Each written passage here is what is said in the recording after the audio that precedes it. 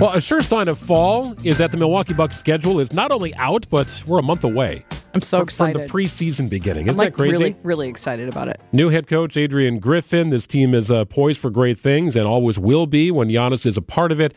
Definitely looking forward to the season starting.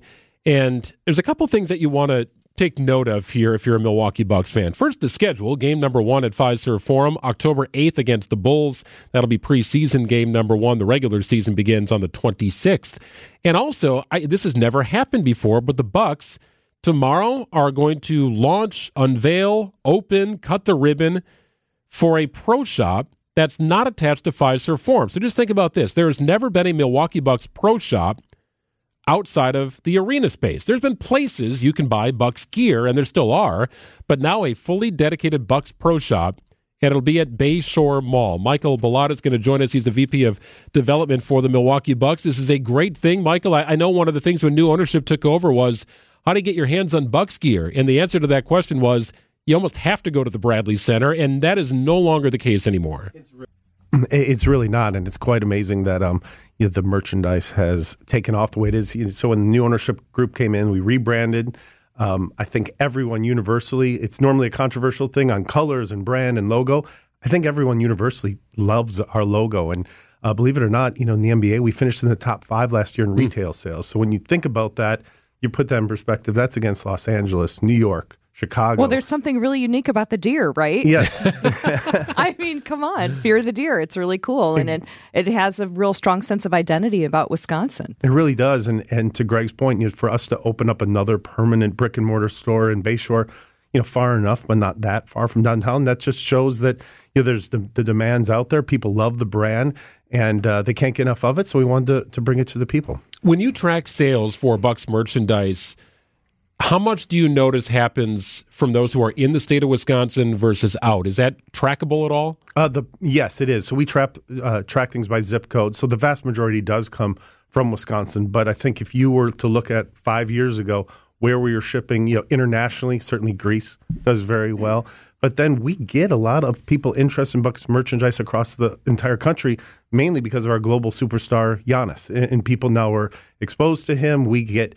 we have the maximum amount of games you can have on national television. So people see us, people like the way we play, they like the colors, the brand, and then they want to get it.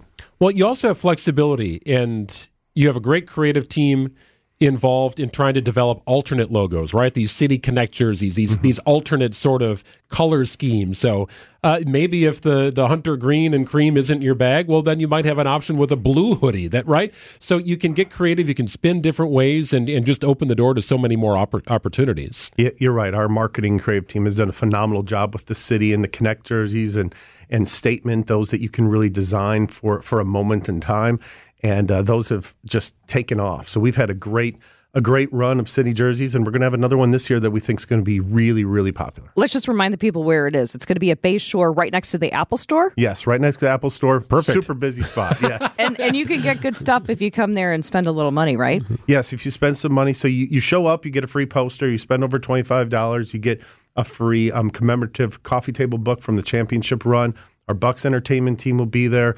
Bango, dancers. It's going to be a lot of fun out at Bayshore, and I think people are going to be really excited, not only kicking off Buck season, but leading into holiday season to find the perfect holiday gift. Yeah, we were talking earlier this week, Michael, about just the 5-year anniversary of Fiserv Forum, and just to think how far the franchise has come, what new ownership has sort of helped unlock the doors to. The first event about 5 years ago was a Killers concert, yes. Right? Just like the Bradley Center started with hockey, of course. Yep.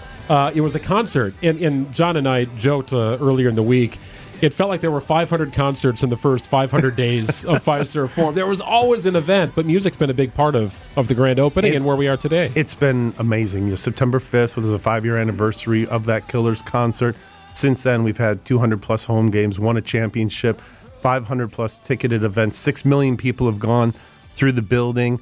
And you're right. If you remember that first month or two of the arena opening, we had 1 week where we had an event every night, and from Foo Fighters to the Eagles, and it was just boom, boom, boom. And we've been able to really up the entertainment game, I think, in Milwaukee. And you see some of the recent concerts. It feels like almost every other day we have a new announcement coming up of somebody big coming to Milwaukee in Fiserv Forum. I think what's so cool is I've been here for 20 years, but I lived in Chicago and Los Angeles and been to New York City many, many times, of course. And the feeling of going to the Fiserv Forum is like, wow, we're playing big now. And it really changes the whole aspect of downtown. And that was really the people, right? It was $250 million in taxes that Americans, that Milwaukee people put together to put this amazingly accessible area that has sweeping views and food and entertainment. So what does the future of that look like? You got a convention coming. We have a big convention coming, the RNC. We got just a taste of it with the debate a couple weeks ago, which was great, very successful. What we have in the future is we have to build more to get people to live there. We have the 550 Ultra Lofts, which has been there for a couple of years.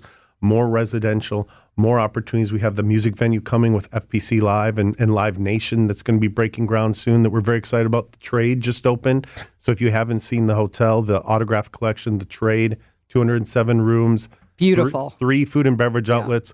It's just off the charts right now, doing really, really well, both in rooms and in food and beverage. So we want to continue to make the Deer District not only something that complements when there's something going on at Fiserv Forum, but the place to be when there's nothing going on at Fiserv Forum, but it's still that place you want to go to when you're looking for brunch or to grab a drink or to just hang out. That's why we try and program the plaza and just have something always going on. It used to be the Bradley Center and a questionable sports bar, yes. Right? I mean, that's what it was, right? And I think back to when I started at WTMJ, at that time, Mayor Norquist was all about trying to reimagine the concrete jungle that was that sort of that freeway cross section, and it never really took off for whatever reason. It just never took off. When I look at Fiserv Forum, when I look at the Deer District, to me it feels like a sign of progression from a city that is sometimes held back. And it's also the delivery of a promise from ownership. And I think some fans were skeptical that new owners, all they want to do is just take the team and leave. And that's certainly not the case. They saw the opportunity to develop and continue to develop in Milwaukee beyond the arena. It's exciting to walk through there every time, Michael. It really is. And I think the ownership not only wanted to invest in the team, but they certainly wanted to invest in the city of Milwaukee and saw this more than just purchasing a team, but how can they be part of that development? And they definitely have delivered on their promise, even in spite of COVID, to be able to break ground on a hotel and deliver it shortly thereafter is really tremendous. We have a lot of interest on continuing in district. It's more so just finalizing and finding the right deal. But credit to them. Our owners have delivered, I think, time and time again on what they've promised.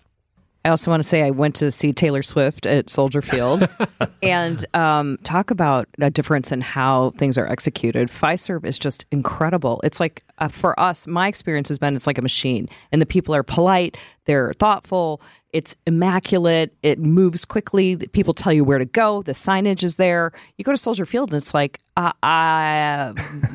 I mean, have you been there lately? I haven't been there lately, but my wife and daughter went to that Taylor Swift Yeah. concert. It was so great.